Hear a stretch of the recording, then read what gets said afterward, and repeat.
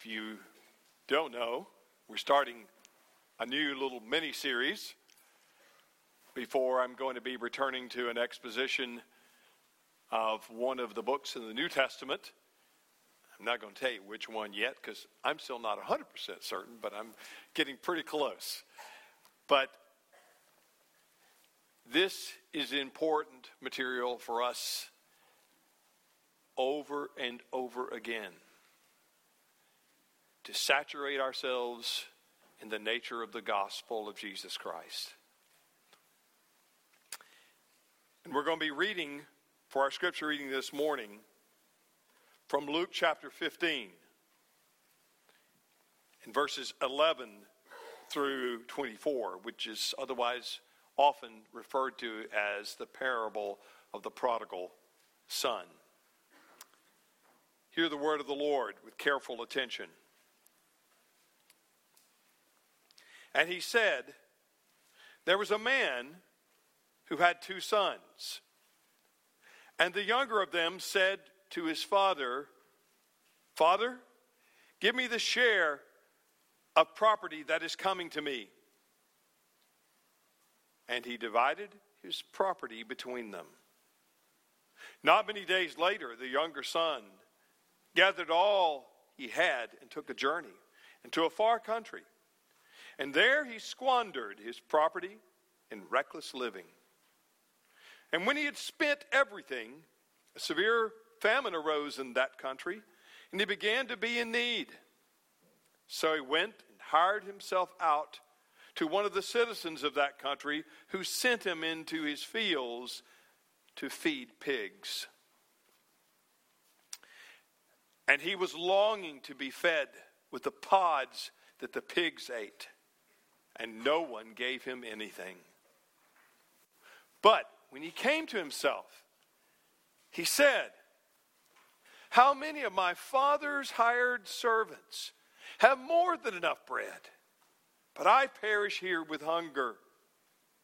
I will arise and go to my father, and I will say to him, Father, I've sinned against heaven and before you. I'm no longer worthy to be called your son. Treat me as one of your hired servants. And he rose and came to his father. But while he was still a long way off, his father saw him and felt compassion and ran and embraced him and kissed him. And the son said to him, Father, I have sinned against heaven and before you. I'm no longer worthy to be called your son. But the father said to his servants, bring quickly the best robe and put it on him, and put a ring on his hand and shoes on his feet. And bring the fattened calf and kill it, and let us eat and celebrate. For this my son was dead and is alive again. He was lost and is found. And they began to celebrate. May God add the blessing to this, the reading and the hearing of his holy and inspired word. Let's pray. Father, as we read your word today, we pray that you would give us facility and understanding and clarity as we think of what it teaches, what it points to, what it tells us about you and about ourselves. And Father, the marvelous depth of your mercy. Father, we ask for the help of the Holy Spirit to this end, that you will be glorified and your people will be edified.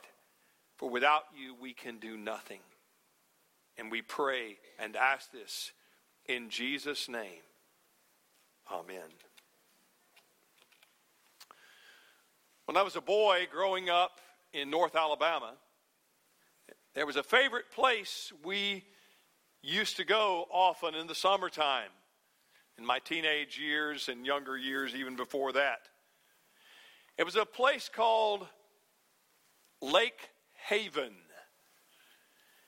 And it was a beautiful place out in the countryside, somewhere near Piedmont. If you know where that is, probably don't. But it's on the way heading over towards Georgia. near the Georgia line there. But this beautiful, beautiful setting in hills and this wonderful spring-fed lake. And there were diving boards, and there were paddle boats and canoes and all of that kind of stuff, as well as swimming areas roped off and so forth. But that lake was incredibly clear. And if the sun was right, on certain days you could see all the way to the bottom of that lake. You could, as it were, plummet to the very deepest depths of that lake, some 20, 30 feet below. The water was so clear. Well, my friends, that's what Luke 15 does for us spiritually.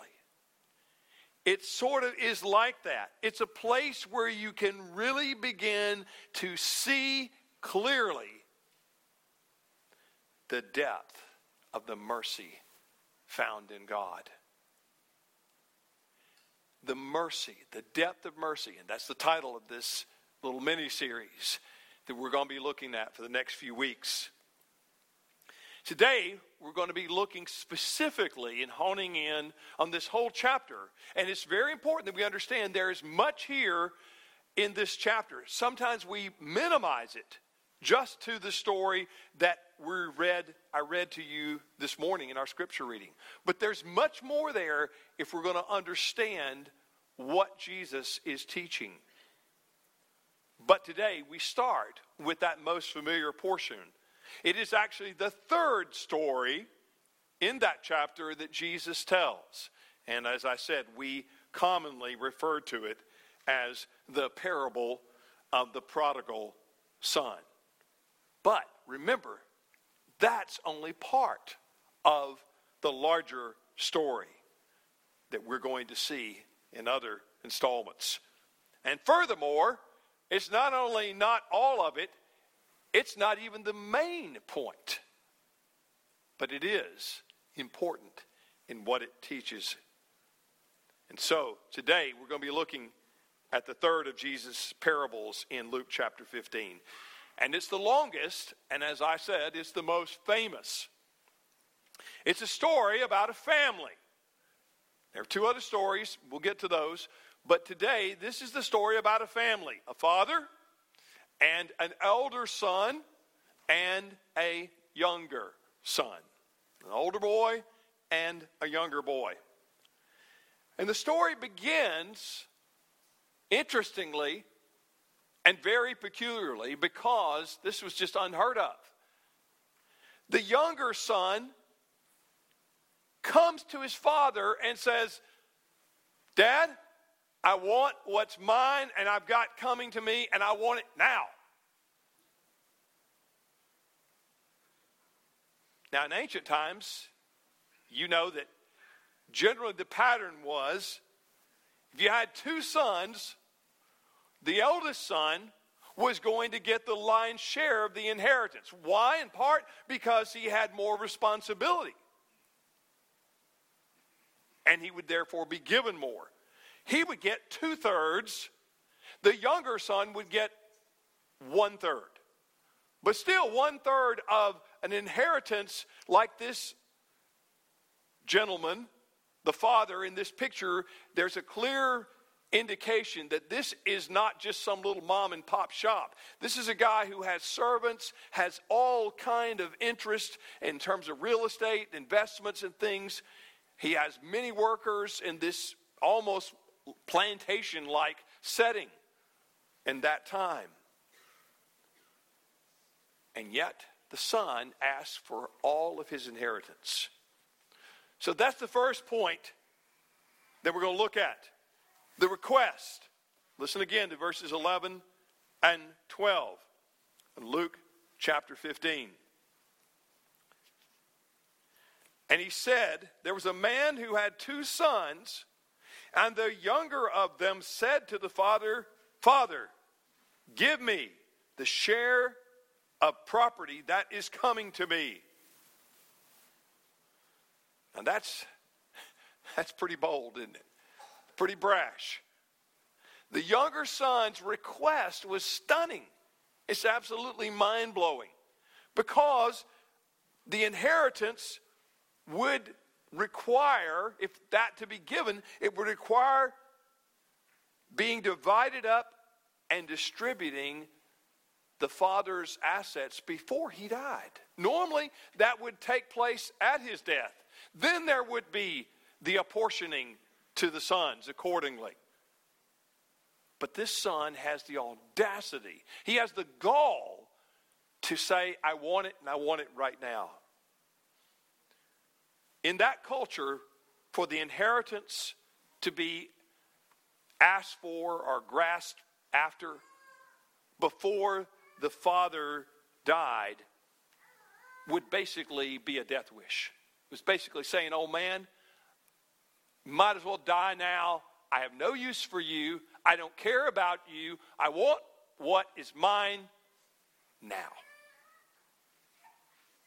I wish you were dead. Incredible disrespect is what is depicted here. Now, why would the younger son make such a request? What in the world was going through this boy's mind? I mean, how in the world could he think this is going to end well? Well, basically, the same reason human beings all over the planet do stupid things and show impatience and act selfishly out of fear and insecurity. He's looking for money to get control of his life. He wants to be the king. He wants to be on the throne. He wants to have it his way. And money, his inheritance, is one way that he thinks he can accomplish that. But unfortunately, the thing he loved was not his father. It was his father's things. He didn't love his dad. He loved what dad could give him. His heart was set on wealth and on the comfort and the freedom and the status and that wealth brings. His father, his old man, was just a means to an end. That's what he was. He was basically saying, I want yours, Dad, not you. Now, before we get too self-righteous and just think, how could this knucklehead do that? What kind of stupidity has this guy been drinking? If we're really honest, don't we sometimes view God that way? Ourselves? Don't we see God as being there to be a means to our ends? That we want God to deliver what we want? After all, God, that's your job. Now, we don't ever say that outright and that overtly and that in your face. But I tell you, it's in my heart. Sometimes I act as if I'm thinking it's God's job to supply what I need, want, etc. Before we're too hard on the boy, we need to look into our own hearts a little deeper. Now, that's the request. Here's the amazing response in 12b. Look, here's how the father responds. And he divided his property between them. What? Dad? Are you kidding? It's bad enough that this fool asked for this, but you're going to acquiesce to it? You're going to give it to him? Knowing what you know, knowing with this attitude, knowing the disrespect? Seems to be so. The younger son's request to the father would have absolutely shocked Jesus' listeners in that day. But what more, in some ways, is more shocking is the response of the father. He says, okay, here we go. See, I see how one for you, one for two for you, one. No, didn't do it that way back in then. This was a lot more involved than that. But this kind of contempt and insolence would have ordinarily met with outrage. It would have got this son tossed out on his ear, or worse, maybe stoned for his insolence. And yet the father acquiesces. Instead, we read those simple words. He divided his property between them. Now, to do that, in those days, as I said, it wasn't like pulling out your checkbook or your wallet and just hand them a few bills. We're talking about an estate here with great wealth and great different parts that would be affected by pulling a third of that out. Their family land was part of their very identity. And in those days, wealth was in their land and their property. It's likely that the father had to sell some of it, a good portion of his estate, in order to be able to be liquid enough to accomplish what his son requested and what he decided to grant. And you know what the probable consequence of that was? Put a lot of people out of work. Put a lot of other families and workers that had worked in the estate likely in great jeopardy.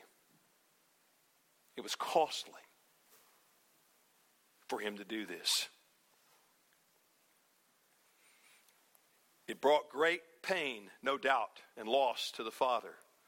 But instead of paying the son back by inflicting pain on him, the father kept the door open in the relationship. He kept the door open in the relationship in hopes that one day there might be reconciliation. You know what? We'd be wise to do the same when it comes to our own wayward children. Some of us have had to do that. Very painful, very hard to do. But keeping that door open. I can't tell you how many times in working with young adults through the years and having kids, kind of ready to want to just turn back and slam the door and leave the family home behind, trying to both warn them and warn the parents. Don't make categorical things. Don't make it where there's not a possibility to return. Oh, yes, there might be right ways and things that have to be done, but don't let that door go completely closed. They may yet come back. And some of us live in hope for that. Some of us have seen it happen if we keep the door open.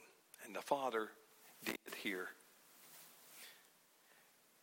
Now, the third thing is the plan. Look at verses 17 through 19.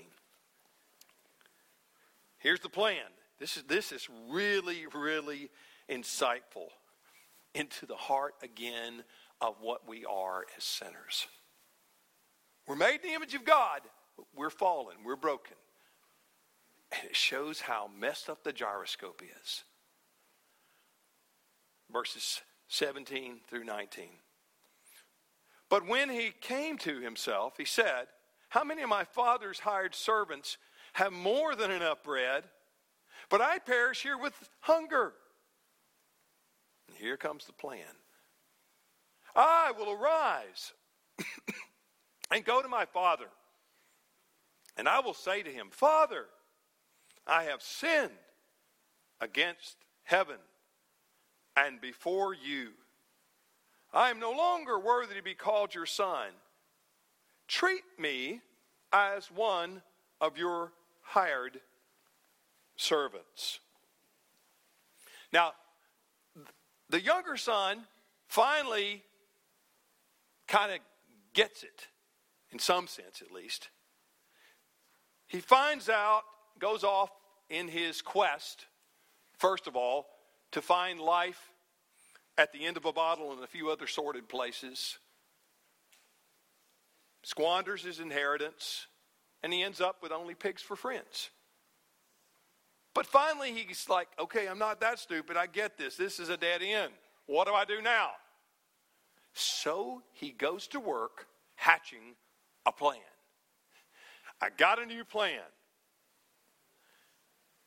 Now that his rope is broken, he comes to his senses in some sense. Now, is that really, truly, full-blown, true, heartfelt repentance?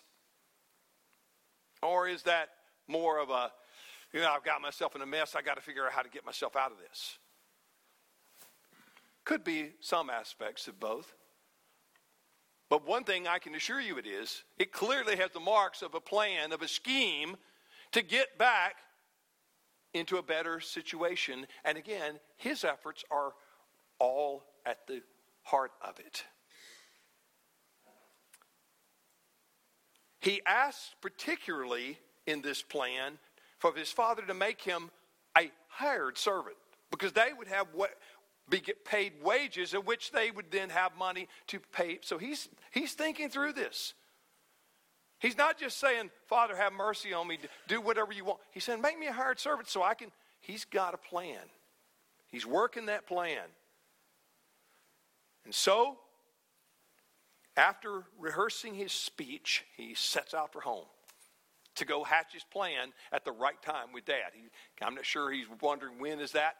And off he goes through the long journey home. And yet, what I want you to see is that when we often are in trouble, once again, our natural influence is to try to negotiate. To negotiate with God. We want to cut a deal. We want to make God an offer. Lord, I'll do this if you'll do that. That's basically what is going on here. He's got a plan of how to fix this situation. He's going to need the Father's involvement, of course, but he's the one trying to find a way to negotiate, to get back from where he's fallen. And that reveals something, again, of the nature of our fallen hearts. We tend to understand negotiated relationships. We get it when someone says, okay, if you will do this, I will do that. And if I do that, you promise to do this. We understand that. That seems like fair. It's the American way. It's just the way people are. But to understand mercy and grace, this guy doesn't yet get it. He's going back to try to find a way to get back in the good graces of his Father. There may be some indeed remorse for what he's done, but he's still negotiating. And it's so much a part. Have you ever committed a great sin that you are very aware of? You know you've really messed up, and then you go back to confess it to God. Just watch how many times you start negotiating. Well, Lord, I know I was wrong, and I'm really sorry, and I did. But if you fix it, if you get me out of it, I promise I'll do this. It's negotiation. That's not throwing yourself upon the sheer mercy of God. It tells us something about ourselves. Now, there's the fourth thing in this text, and this is the amazing, amazing thing. Despite this, the party is depicted in verses 20 through 24. The party. Listen again.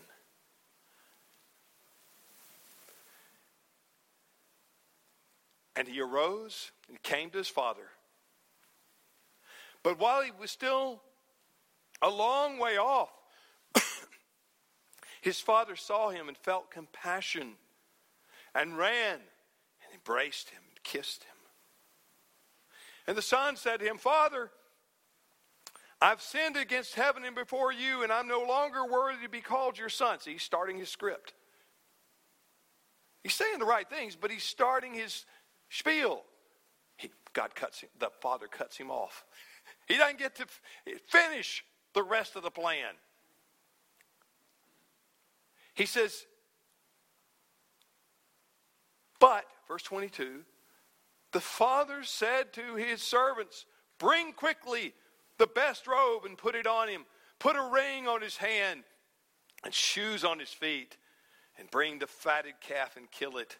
And let us eat and celebrate. For this my son was dead and is alive again. He was lost and is found. And they began to celebrate. Wow, what a picture. What a scene of grace and mercy. The final scene unfolds within sight of home. And the boy is still working over, going through his head how he's going to do this and under what circumstance, how he's going to get this just nuanced right.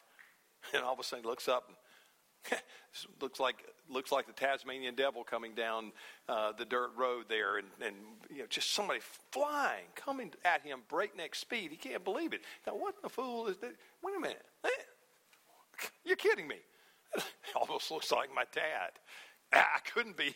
He wouldn't be doing. Well, maybe it is him. Maybe he's coming here now maybe he's not going to let me get home. He's going to beat me within an inch of my life right here. Who knows what he thought? But of course, his father comes and just falls all over him, starts kissing on him and hugging on him.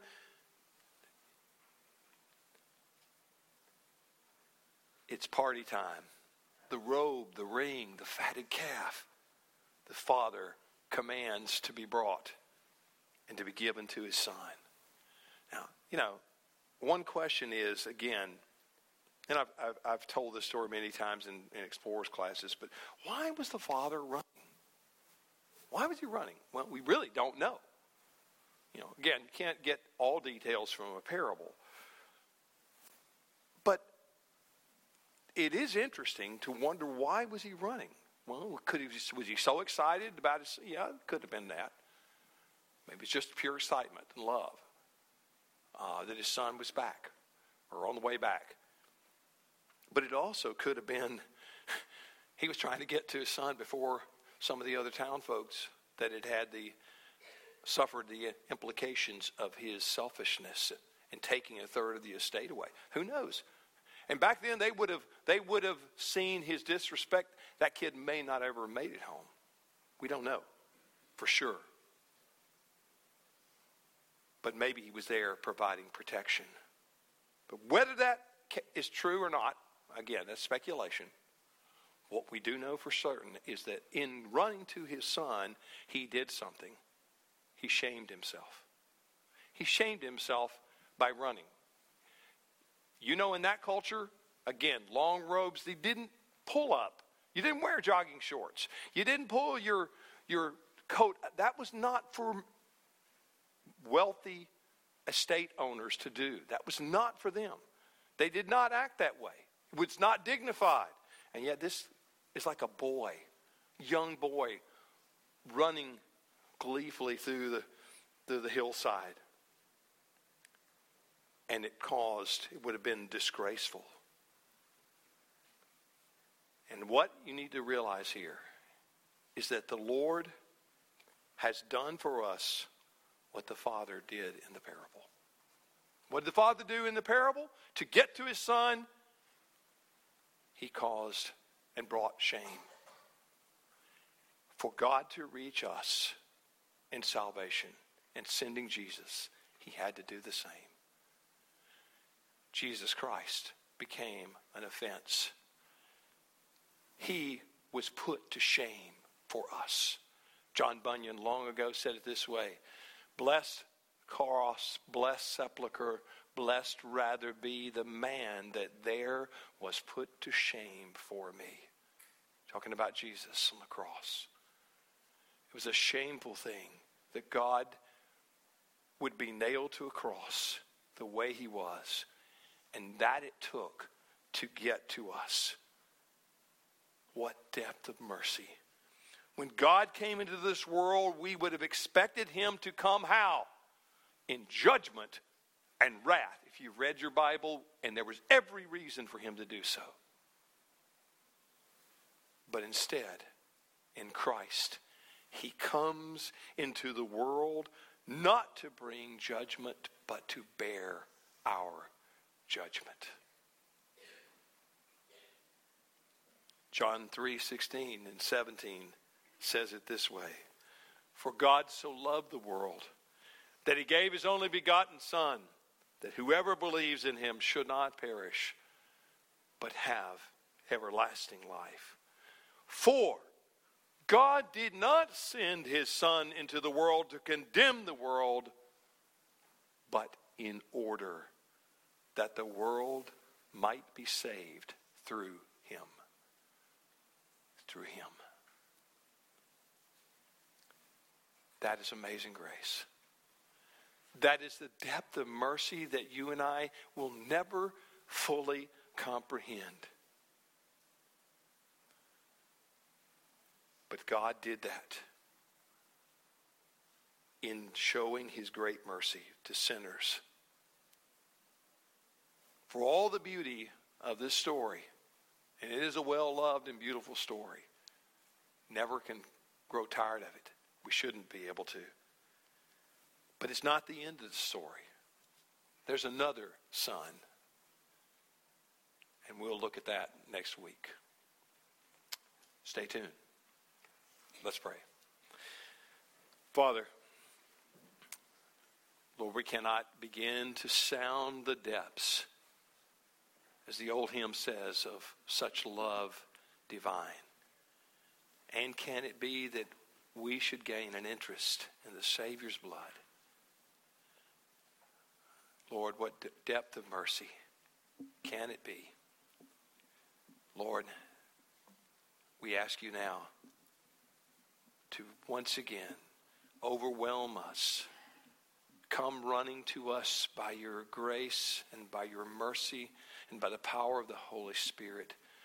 Embrace us and kiss us with the songs of salvation and deliverance freely and freshly again, so that we will never forget the depth of your mercy. And we pray this in Jesus' name and for his sake. Amen.